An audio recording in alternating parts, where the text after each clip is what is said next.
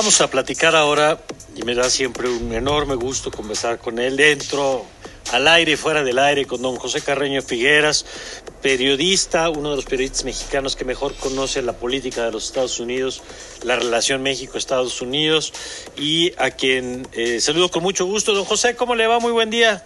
Muy buenos días, don Mario, qué gusto. Oiga, pues ya tuvimos el segundo debate. Ayer hay quien decía, bueno, y este Trump ya más moderado. Yo no sé si le ayudó que le cerraban el micro y entonces se oían menos interrupciones. Un Biden que pues sale al final, me parece que sin mucho problema del debate. Y la pregunta, yo decía más temprano, don José, que si en un debate no gana el que va abajo, pues entonces el que ganó es el que iba arriba. O sea, si no movió las preferencias electorales y termina siendo un evento que favorece a quien va arriba en las encuestas, que en este caso Joe Biden. ¿Cómo lo ve usted? ¿Tendrá algún efecto lo que pasó anoche? Mire, la verdad, en algunos momentos parecía que los dos estaban dirigiéndose no al público en general, sino a sus respectivas bases. Uh-huh. Quizás en ese sentido el más hábil fue Biden, que en un par de ocasiones se dirigió directamente a los televidentes, a la audiencia, sí, para decirle esto no es de la familia de Trump o de mi familia, se trata de las familias de ustedes. Y en algún momento Trump también, al hablar del tema, al criticar a Biden por su plan de desfasar los combustibles fósiles, pues se refirió, están escuchando ustedes Texas, Oklahoma, etcétera, uh-huh, otro estado que depende de la producción de petróleo, pero la verdad, como usted dijo, esto fue un empate, y en este caso el empate pues favorece evidentemente al que va arriba.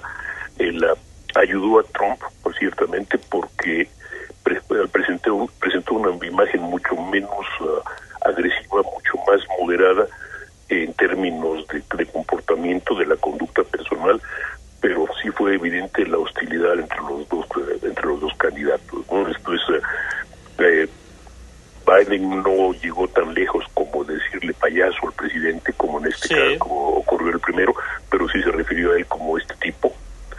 Y Trump, yo creo que exageró un poco, para no decir un mucho, las acusaciones sobre presunta corruptela de la familia Biden y específicamente del hijo de Hunter, el hijo de Biden, y su relación o su posible relación con China, con Rusia y con Ucrania. En ese sentido sí hubo un empate, si se quiere, pero no es un empate que favorezca a Trump, especialmente cuando ya de hecho la mayoría de los votantes parecen tener ya definida su posición y su situación. Así que pues sí, fue un buen debate, fue un debate a diferencia del otro, pero le dio diría yo que Biden pudo presentar una visión de país, aunque sea más o menos una visión de futuro, mientras Trump se dedicó a tratar de cortarle las rodillas, ¿no? Claro. Digamos que esa fue creo yo, la mayor diferencia. Ahora, que la audiencia de Trump lo vea de esa manera es otro negocio. Claro. Ahora, ¿usted cree que ya está resuelto eso? Platicábamos el otro día y usted daba datos muy interesantes. Por ejemplo, que los demócratas de manera excepcional están recaudando más dinero que los republicanos, ¿no? Y uh-huh, han salido muchas notas de cómo Trump está batallando con el dinero, cosa que era impensable hace 4 años, digamos. Están los datos de cómo hay, al parecer, mayor entusiasmo en los demócratas por votar, cosa que hace 4 años. Parece que hay mayor cicatrización, digamos, del proceso interno frente a hace 4 años entre los seguidores de Bernie Sanders y Hillary Clinton. Es decir, hay muchos datos que parecen apuntar que ahora estamos en un escenario distinto. Sin embargo, pues hay quien dice, pues sí, pero hace 4 años decían que era evidente e inevitable el triunfo de Hillary Clinton. Se lo pregunto, don José, ¿usted cree que esto ya está resuelto o todavía hay margen para la sorpresa? Mire, yo lo pondría de esta manera. Los republicanos tienen mucha fe en lo que ellos llaman el voto escondido, uh-huh, el voto vergonzoso, el de la gente que no dice que va a votar por Trump porque le da pena la posibilidad de que sus vecinos lo vean mal o la familia lo rechace. Yo la verdad no estoy tan seguro de eso, porque lo que sí hemos visto a lo largo de estos últimos 4 años es que Trump ha sido muy, muy cuidadoso de gobernar para su base.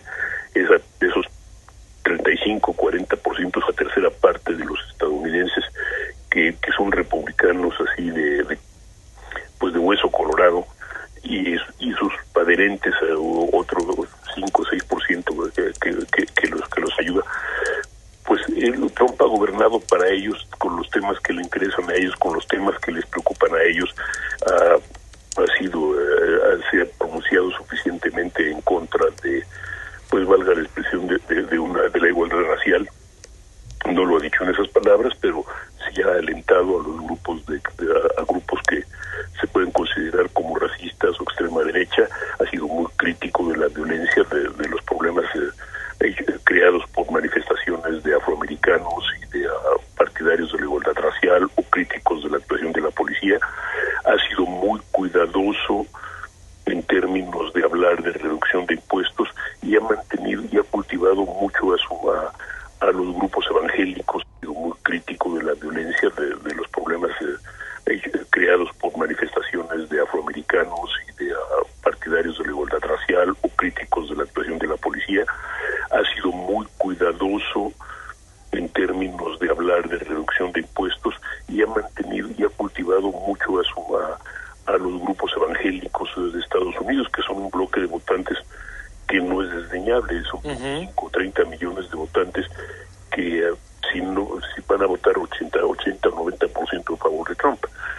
Entonces, lo que él no está jugando a ganar la mayoría del voto popular, está jugando al colegio electoral, y eso es lo que le da una apertura.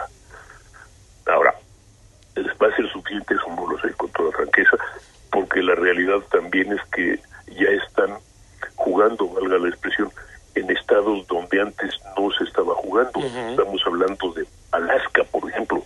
Alaska ha sido republicana desde hace 40 años. Wow. y ha sido gobernador republicano, de senadores republicanos, de representantes republicanos, y ahora de repente están en la posibilidad de elegir a un senador demócrata. Probablemente no ocurra, pero está en esa posibilidad. Estamos hablando de un estado de Georgia, donde por varias circunstancias hoy se van a elegir, esta vez se elegirán a los 2 senadores del estado, uno para completar un periodo y otro por un periodo normal de 6 años. Y es probable, está en lo posible,